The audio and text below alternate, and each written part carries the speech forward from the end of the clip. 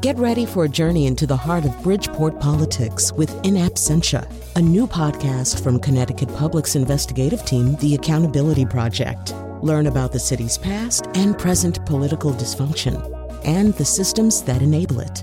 Tune in wherever you get your podcasts. Funding provided by Joe Zimmel and Valerie Friedman.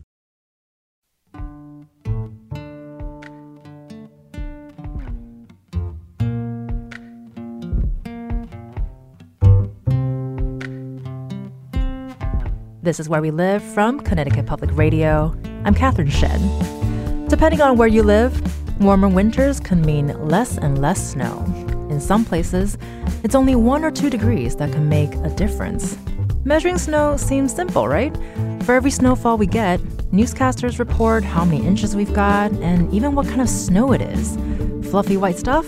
Perfect for snowman making, skiing, and sledding. Or mushy slush, which is perfect for pretty much nothing. Scientists say measuring snow and snow loss is harder than we think. Joining us today are 2 scientists looking at the data around snow in our region and beyond to start calculating how much snow loss is impacting us and what it means for our environment. Here with me now is Alex Gottlieb. He's a PhD candidate at Dartmouth College working in ecology, evolution, and society. He does modeling with the Climate Modeling and Impact Group. He's also the lead author on the study, Evidence of Human Influence on Northern Hemisphere Snow Loss. Thanks for being here, Alex. Thanks so much for having me, Catherine. And we also have Justin Mankin with us. He's an associate professor of geography at Dartmouth and the director of the Climate Modeling and Impact Group. And he's also the senior author of the study. Thank you so much, Justin, for being with us today. Yeah, my pleasure. And for our listeners, let us know if you're seeing less snow around where you live. Join the conversation, 888-720-9677, or leave us a comment on Facebook and Twitter at Where We Live. So, Alex, before we start, we have to point out that it's actually been pretty cold outside recently, and we've been getting a little bit more snowfall. So I think it's kind of funny that we're having this conversation today. Yeah, absolutely. You know, I think one of the reasons that it has felt so noticeably cold to us these last couple weeks, we've been having a similar cold snap up here in New Hampshire, where I'm sitting, that just thankfully broke today, was because it's been such an incredibly mild winter so far through November and December and the first part of January. So these temperatures, actually, when you look at the data, are about normal for what things should be this time of year, but it feels incredibly cold given how warm of a winter we've had so far. Right, and we'll definitely get into more details about that trend that we've been experiencing over the last couple of years. But I want to also get to first, talk about what was the inspiration for this paper? What made you all want to look at snow loss specifically? Sure. I think to back up a step and think about why snow's been such a really interesting area of inquiry, both for this paper and the research that Justin and I have done together more broadly. As someone who's lived in relatively cold, snowy places my whole life, just talking to people, friends, family, everyone has their kind of anecdotal stories about winters aren't as cold and snowy as they used to be, or we always used to be skiing by Thanksgiving, or every Christmas was a white Christmas. And it just was really obvious that it's this thing that we use really intuitively to kind of benchmark the advance of warming and how the world around us is changing. And so as a scientist, the natural question is, do the data back up these stories that, we seem to pretty nearly universally tell ourselves about warming and what it's doing to snow?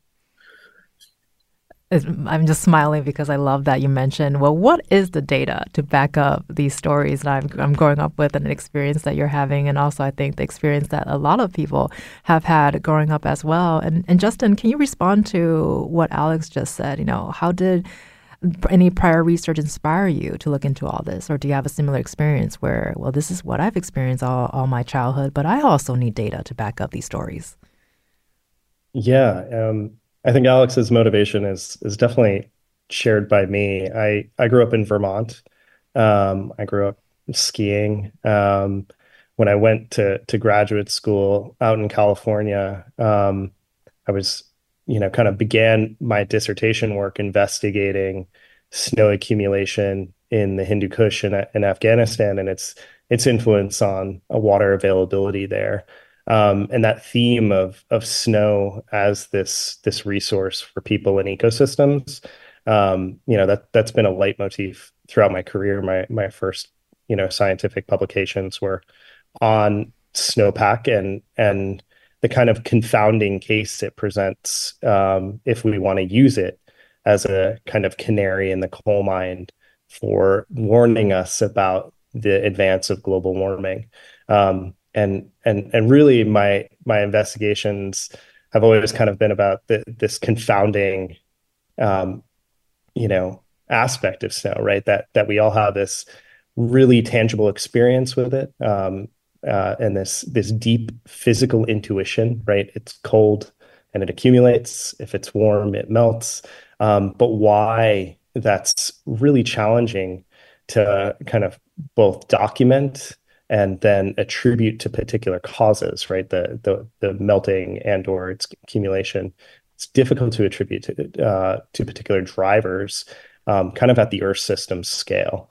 And so really that's where I was kind of coming to snow from was this crucial role it plays in our water supply, and the challenge of kind of disentangling year-to-year variations in climate from, the trends induced by human-caused global warming, in accounting for, why it's cold in some years and you get a lot of snowpack, and why it's warm in others and you have a snow drought. And all of that's undergirded by this, deep personal connection I have to snow as a skier and a Vermonter.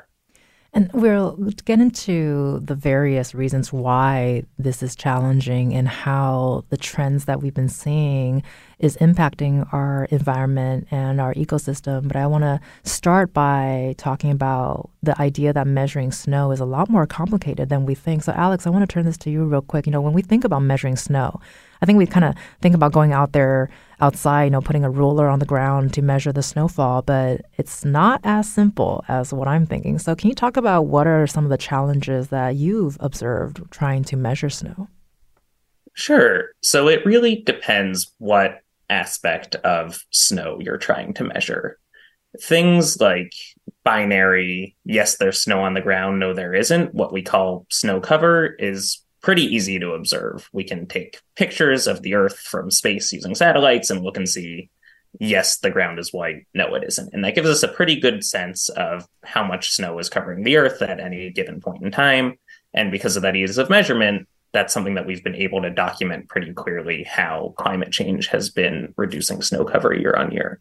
The quantity that Justin and I look at in this paper, what we call snowpack or snow water equivalent, is if you were to go outside right now, if you're somewhere where there's snow on the ground and melt all that snow, how much water would you have?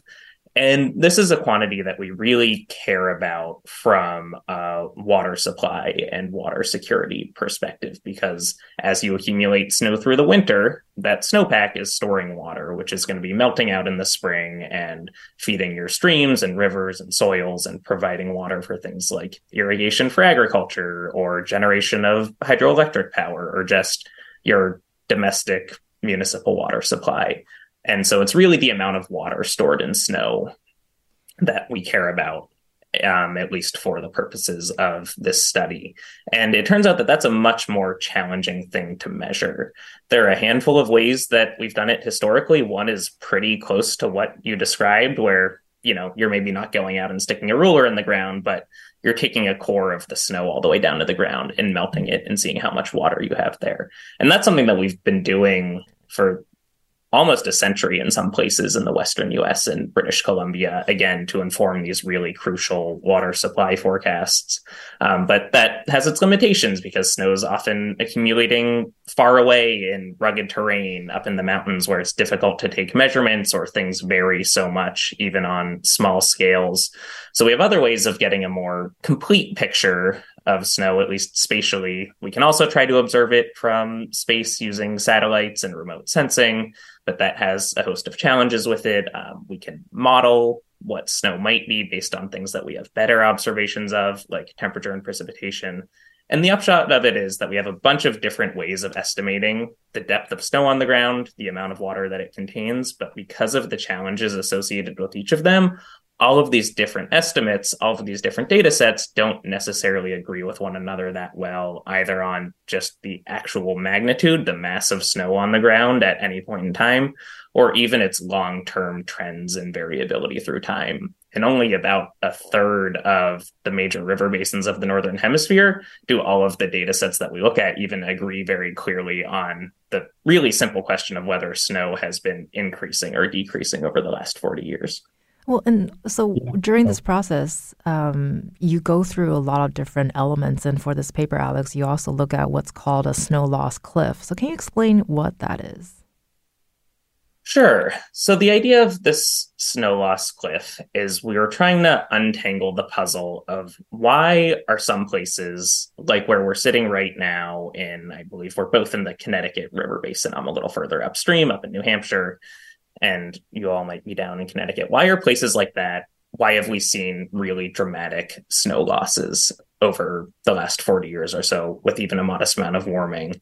While in a lot of the other places that we look at around the Northern Hemisphere, we've seen very little change in snow or even modest increases in snow in some places. And so the question was, why are some places so much more sensitive to warming than others? And what we find is this really striking non-linear relationship where how sensitive your snowpack is to warming is really strongly a function of how cold your winters are on average. So in places that are incredibly cold, colder than about 17 degrees Fahrenheit on average in the wintertime from November through March, you can warm a little bit and not a whole lot is going to happen to your snowpack because it's so cold that you warm a degree and it's still pretty likely that your wintertime precipitation is going to be snow instead of rain. It's unlikely that you're going to get these really warm thaws that might melt out snow that's accumulated on the ground. And so you can warm a bit and your snowpack will be pretty stable. But as you get above this 17-degree threshold for your average winter temperature, your snowpack becomes increasingly sensitive to warming. So you can warm a bit, and then the likelihood that that same storm that had previously been dropping snow is instead dropping rain, or you get these thaws that melt out snow on the ground, that likelihood starts to increase exponentially as you warm beyond this 17-degree threshold, which means that each additional bit of warming beyond this threshold, or this snow loss cliff as we call it, is going to take on average a larger and larger chunk of your snowpack. So if you're somewhere like where we are now, whose average winter temperatures are well to the right of this threshold, or considerably warmer than 17 degrees in the winter, then even modest amounts of warming can cause really dramatic losses in your snowpack, which is what we've been observing here in northern New England over the last 40 years.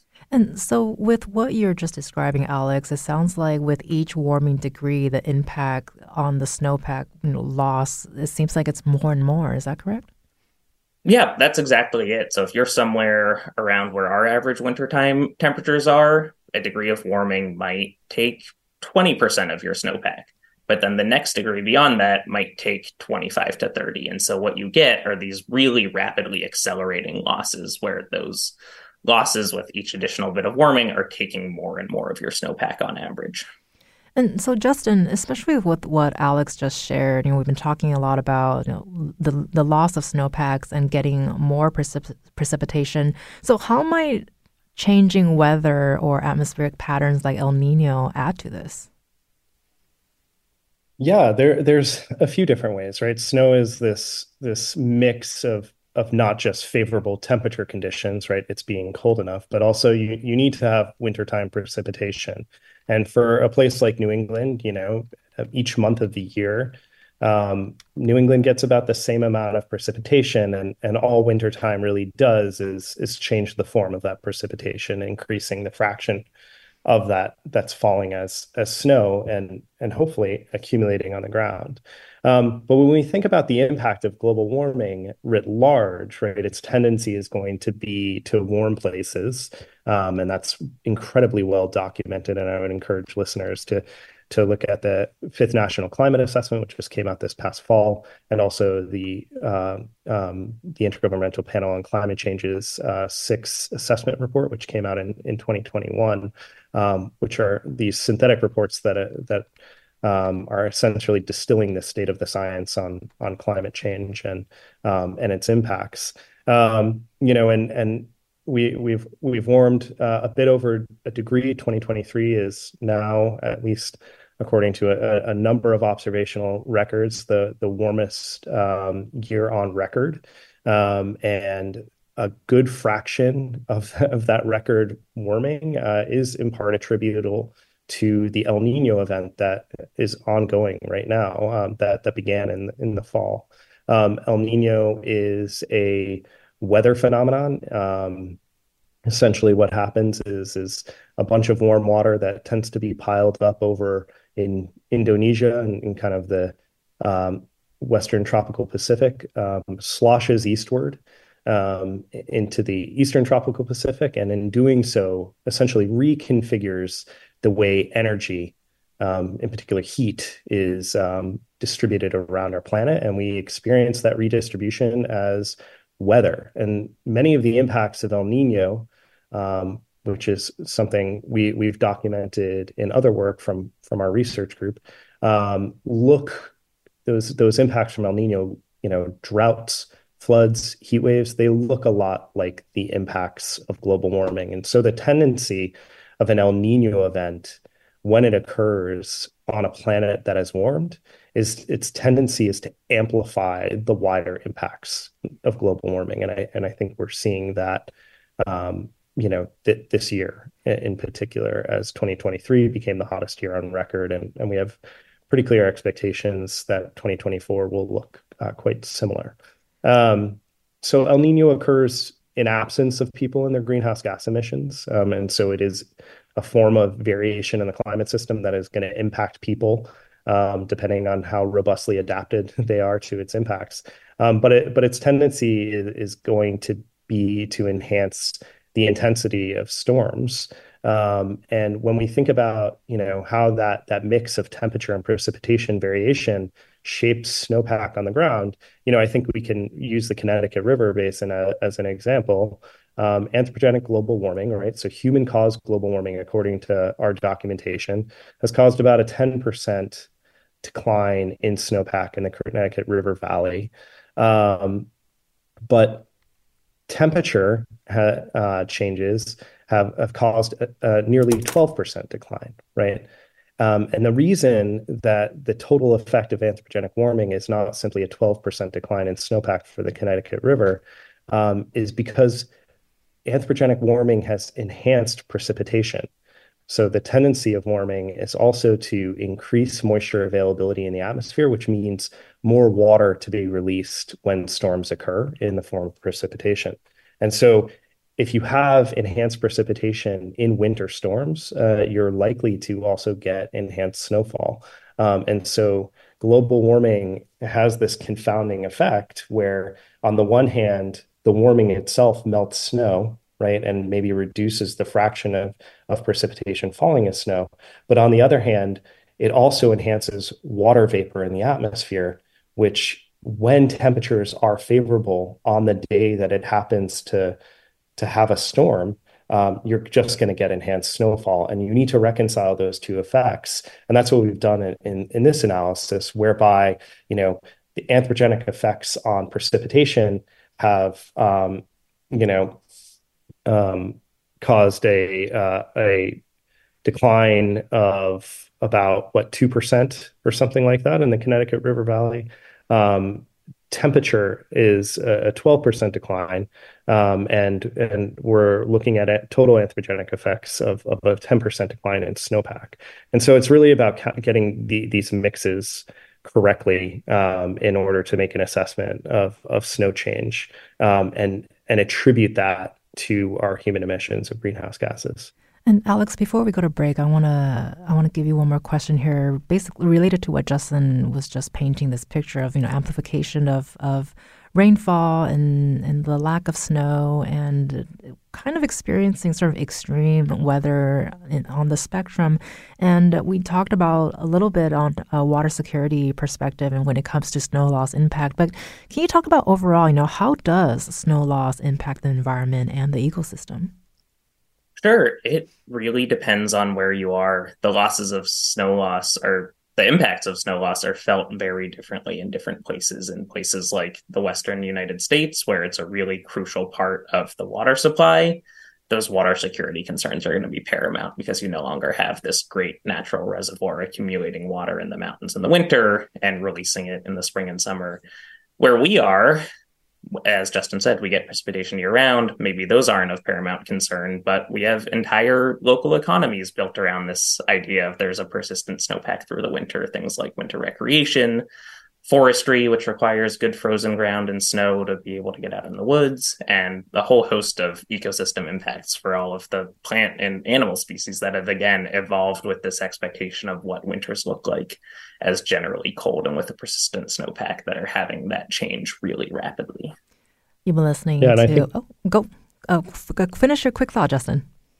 Yeah, I think just to summarize for listeners, I think the simple way to think about this is that people assume that snow is easy to measure, that it simply declines with warming, and that snow loss implies the same set of impacts everywhere, and that's just not the case. Well, thanks for that summary, Justin. You've been listening to Justin Mankin, who's an associate professor of geography at Dartmouth. You've also been listening to Alex Gottlieb. He's a PhD candidate at Dartmouth College as well. Coming up next, we hear what snow loss means for the ski and snow sport industry in our state and how snow loss can impact our emotional health. Stay with us. Join the conversation, 888-720-9677, or find us on Facebook and Twitter at Where We Live.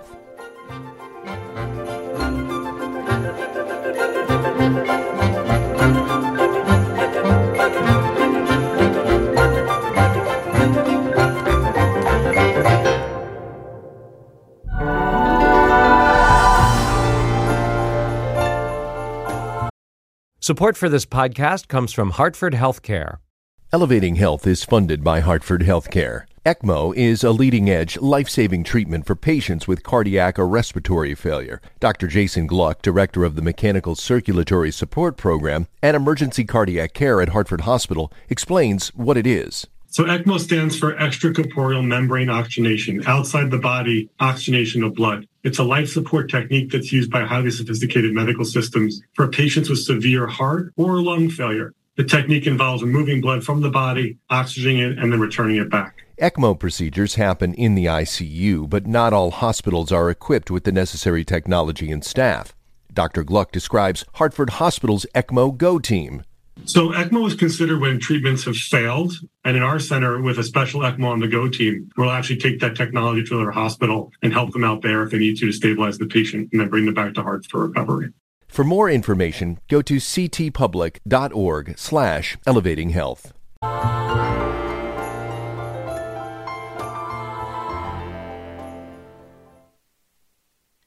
This is Where We Live from Connecticut Public Radio. I'm Catherine Shen.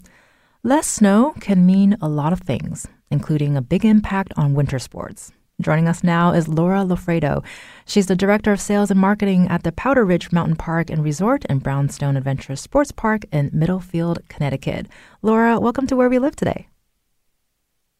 Good morning. Thank you for having me. Of course. And still with us is Alex Gottlieb, who's a PhD candidate in Ecology, Evolution, and Society at Dartmouth College, as well as Justin Mankin, who is a Dartmouth College Associate Professor of Geography. And for our listeners, you can join the conversation. Let us know if you're seeing less snow around where you live.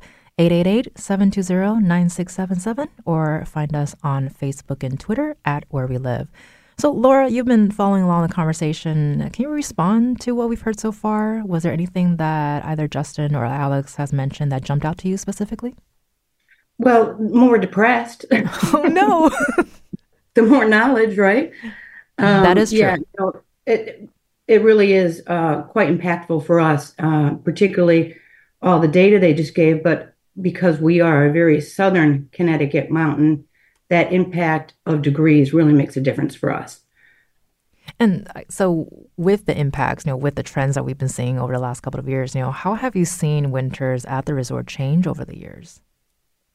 For us, it's basically being able to make the snow, right? Mother Nature has not been giving it to us over the last couple of years. And then when we do get that warming, we get that rain on top of it, which, pretty much immediately takes away unless we can get a really good snowpack down.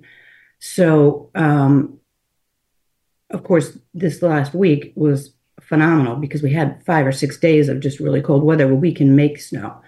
But the impact is less trails for people to ski on.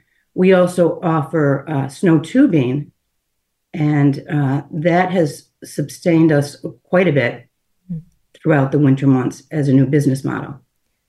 And I know there's been so much flexibility that's needed when it comes to having a winter sports business. And we know skiing is already sort of a luxury activity. It can be quite pricey to go skiing. So with this increasing snow loss and having to sort of be flexible in what you can offer, are you afraid that less and less people are going to have access to winter sports?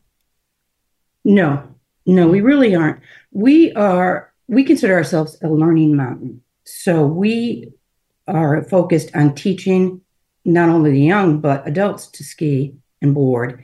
And I think we can keep ourselves very affordable here in Connecticut. It's, you're not going to a destination. If you treat it as a home, your home mountain, it becomes a very affordable situation compared to if our Connecticut folks were to go up to north to Vermont and New Hampshire.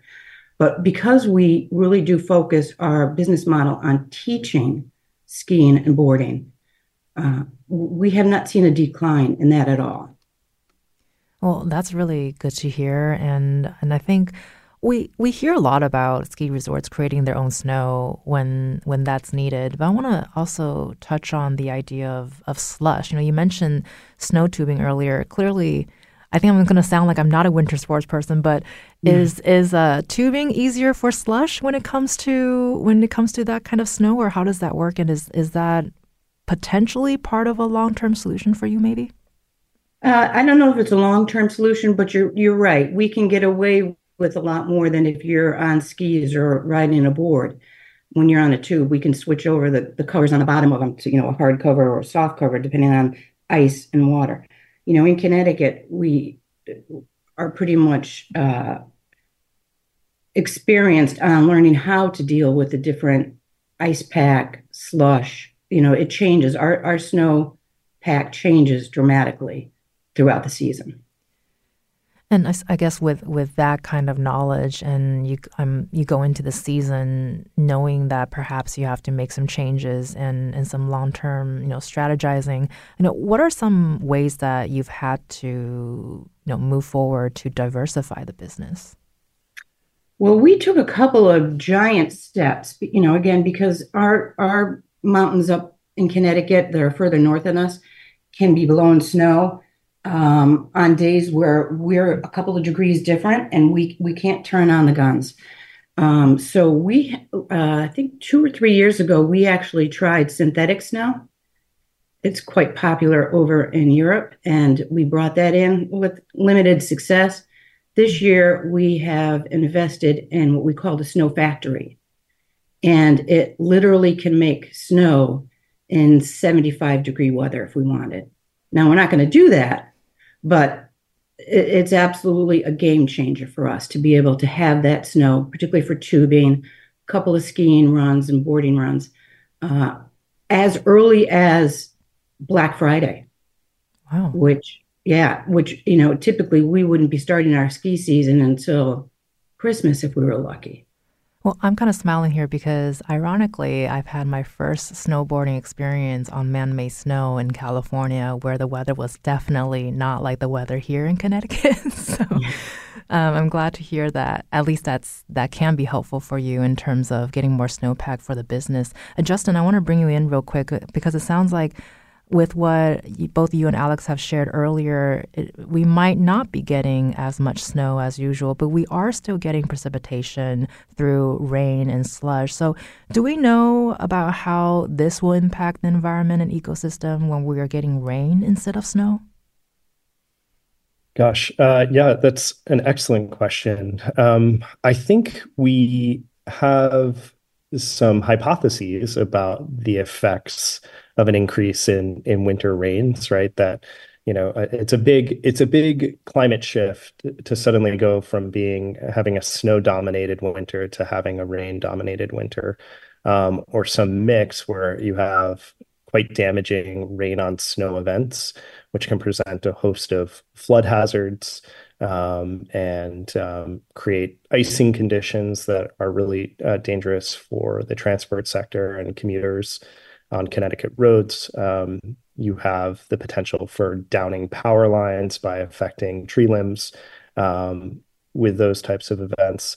So, there's just kind of the immediate kind of proximate hazards associated with a change in those climate conditions in winter. I think that, what we know pretty well from work like Alex has pursued in other contexts is that the impacts of snow loss don't just, limit themselves to the winter time. They can propagate throughout the calendar year. And so, low snow conditions in Connecticut may have consequences for what springtime looks like and what summertime looks like in the sets of climate conditions and ecosystem conditions there. So, when you think about the role of snowpack for a forested ecosystem, it's protecting root structures in the forest mat. It's, when it melts, it's providing a pulse of nutrients into riverine ecosystems. And crucially for Connecticut residents in particular, where 1 in 3 households relies on a groundwater well, it provides really much needed aquifer recharge.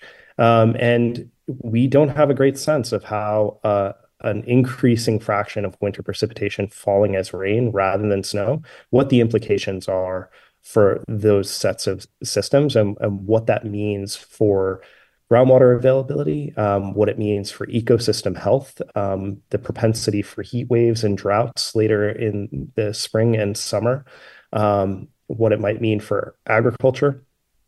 And in particular, something that we've seen the last few years affecting the East Coast of the United States is wildfire smoke.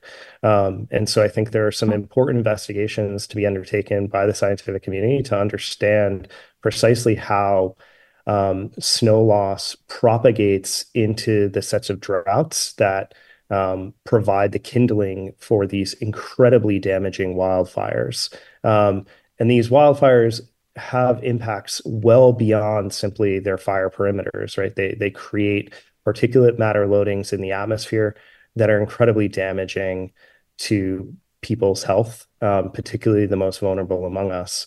And it is our expectation that one of the most widely felt impacts of global warming will be wildfire smoke. And so I think this snow loss, drought, wildfire cascade is something that we're trying to understand.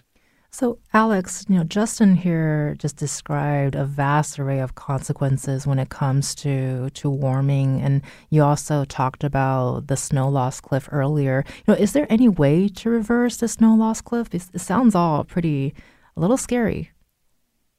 Right. I think the key with that snow loss cliff is that it is how sensitive your snowpack is to warming, how much of your snow you can expect to lose with an additional degree of warming. So insofar as we can dramatically reduce our greenhouse gas emissions from the burning of fossil fuels and transition to cleaner energy sources and limit the amount of warming that we experience in the future, that is far and away going to be the most significant way that we can not halt further losses or reverse the losses that we've seen to date, at least in the short to medium term, but prevent these really dramatic and accelerating losses is limiting the amount of warming that we experience in the future, which is directly tied to how quickly we decarbonize our economies. And of course, you study snow as a scientist, but anecdotally, what do you think about the emotional impact of snow is, Alex? It's hard. I'm at a phase of life where a lot of close friends are having kids or already have small kids, and they know I study snow. And I have repeatedly had the conversation of people asking me whether or not it's worth it to teach their kids how to ski, which is something that has been a huge part of their life. Right. And it's just really heartbreaking to hear. I mean, I'll be very clear that, the loss of a shorter ski season in the winter is far from the greatest tragedy of climate change. It is, at the end of the day, a form of recreation and overwhelmingly a fairly white and affluent one. And, it is far from the biggest tragedy of climate change. But at the same time, it is really the way that I've seen people kind of grapple with this idea that the sets of options and opportunities and challenges that their children and their future generations are going to face are going to be fundamentally different from what they had available to them. And so, like I started this conversation with, it's this thing that we have a really strong emotional attachment to and sets of cultural traditions associated with, and watching, friends and my own family kind of grapple with what the loss of that looks like is just really, really challenging. And Justin, can you respond to this quickly as well?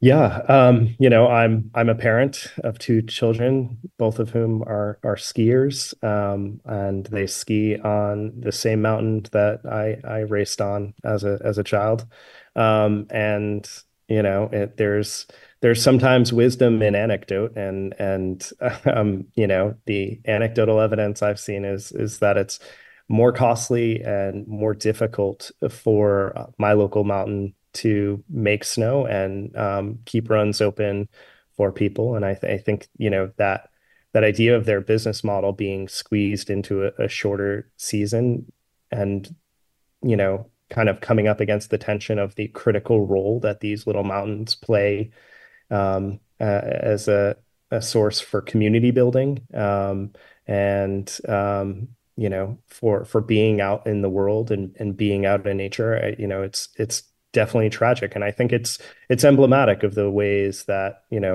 even for what we think of, as a resource endowed industry, something like $20 billion US in the US is like the ski industry worth each year.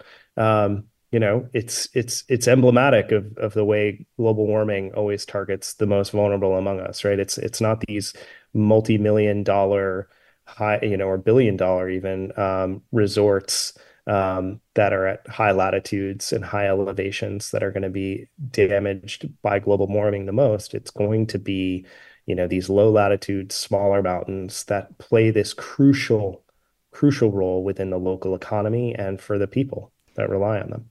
And Laura, before we go to break, I want to ask you a final question here, especially with Justin and Alex just shared. And you talked about earlier, too, that you're not expecting people or less people to come to ski because of that emotional attachment. And with these little mountains having big roles, can you talk a little bit about the benefits of having a winter sport and being active in winter?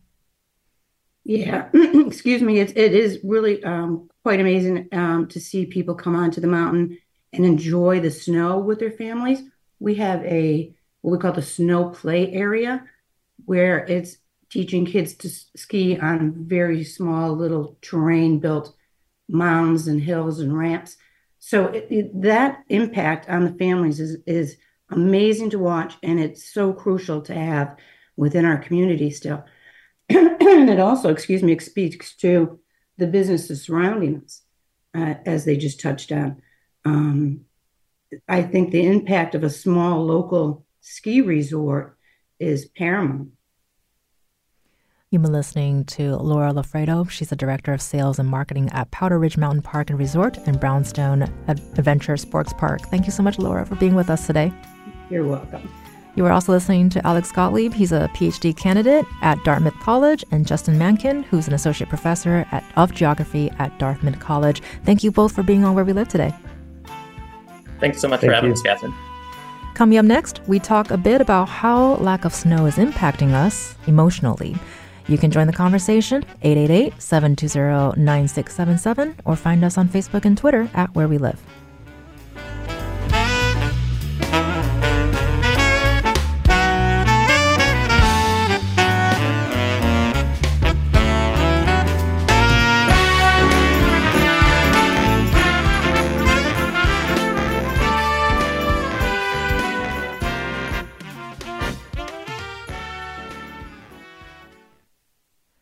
This is Where We Live from Connecticut Public Radio. I'm Catherine Shen.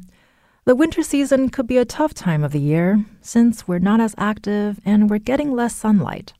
We know the seasons, the weather, and changing climate can impact our mental health, and slow loss means we might not be able to enjoy the same level of activity in the colder months than what we're used to. And joining us to unpack all the ways our climate is impacting us is Dr. Karen Steinberg-Gallucci. She's an associate professor of psychiatry and public health sciences at UConn Health. Karen, thank you so much for joining Where We Live today.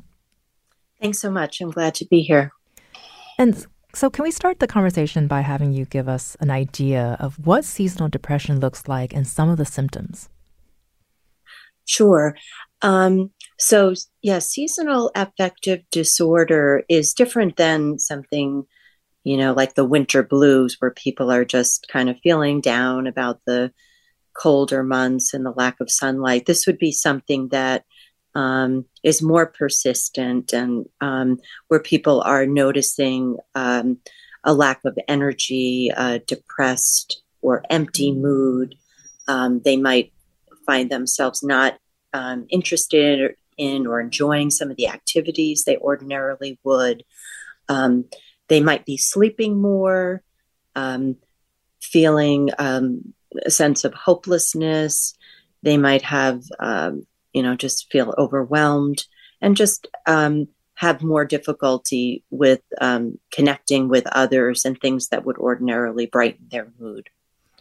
And how is this changing or related to climate change and eco-anxiety? Because I think climate change and eco-anxiety may or may not be new for some people, but we are getting more and more knowledge and information about both as the years go by. So I'm curious to hear, if that has been a major change, in people's sort of experience with seasonal depression. Is that something that you're experiencing through your conversations with friends and family?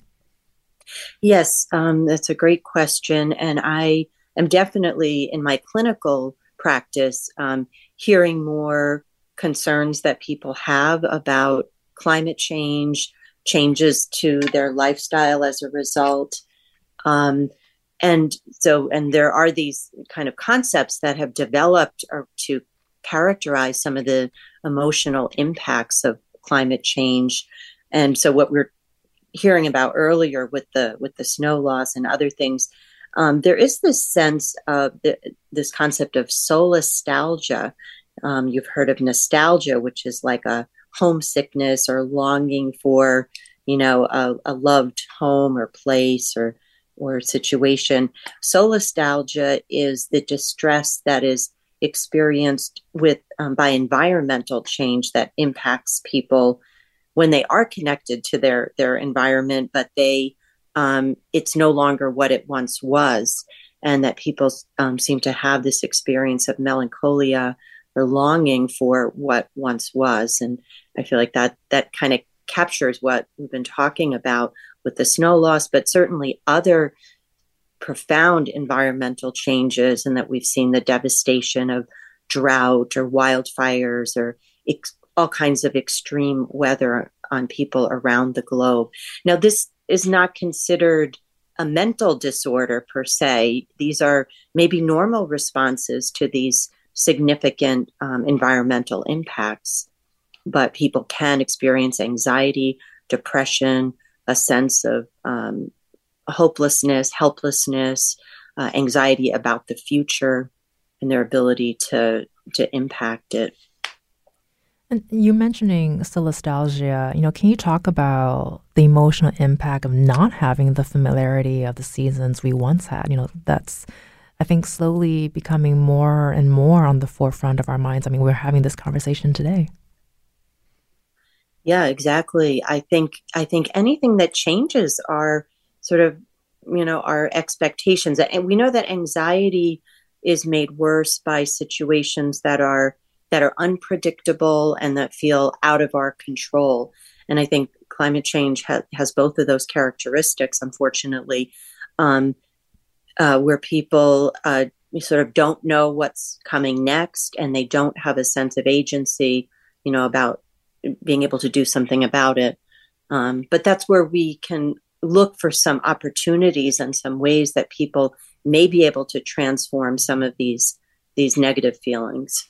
And on that note, do you have any advice for people that might be navigating these feelings of eco-anxiety and seasonal depression? Especially, you mentioned snow loss. We had just heard a lot of information about snow loss and how that impacts both our, physical and mental state. So any advice you can give to people? Well, I think anything that helps people feel, get a new perspective or an ability to see themselves as having an impact on their future. There have been some interesting studies with eco-anxiety area where people have looked at helping children get involved in some collective action, maybe raising awareness or doing education around climate change. And that seemed to buffer against some of this eco-anxiety. And similarly with depression, things that get people more active, having a sense of control over their life and their activities, and connecting with others, all of these things. People feel worse when they are isolated.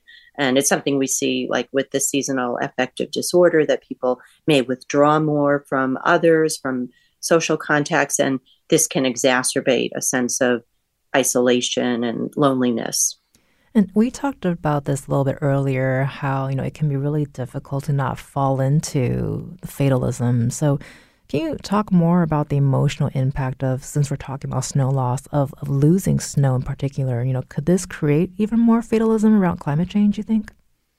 I think, yes. I think along with all of these other significant climate impacts, I think, sort of looking around, seeing the changes, seeing the news reports, one can become fatalistic and feel a sense of hopelessness and helplessness. And that's why I think it really does take some conscious and concerted effort to try to maybe use these feelings or these experiences and try to transform them into some kind of constructive action. Whether it's trying to kind of garner support and momentum for making changes, for reducing, the carbonization that our scientists were talking about earlier, for connecting with others who may be isolated and impacted more severely by some of these events. And so feeling that one has a sense of agency and ability to make change, make actual practical changes, and also transform their own emotional state. Well, we got about a minute here left, but I want to ask, is there anything particular that you hope our listeners will get out from this conversation? I know we talked a lot about how difficult things can be, but there's also a sense of hope you have, I think. Yeah, I think there always is, because there's always the opportunity to step back, to sort of look from the mountaintop and see things from a variety of perspectives and see oneself as having more capability, more ability to take action and make changes. Thank you so much for that. You've been listening to Dr. Karen Steinberg Gallucci. She's an associate professor of psychiatry and public health sciences at UConn Health. Thank you so much, Karen, for being with us today. Thank you. I'm glad to be here. I'm Catherine Shen. Today's show is produced by Tess Terrible. Our technical producer is Dylan Reyes. Download Where We Live anytime on your favorite podcast app. And thank you so much for listening.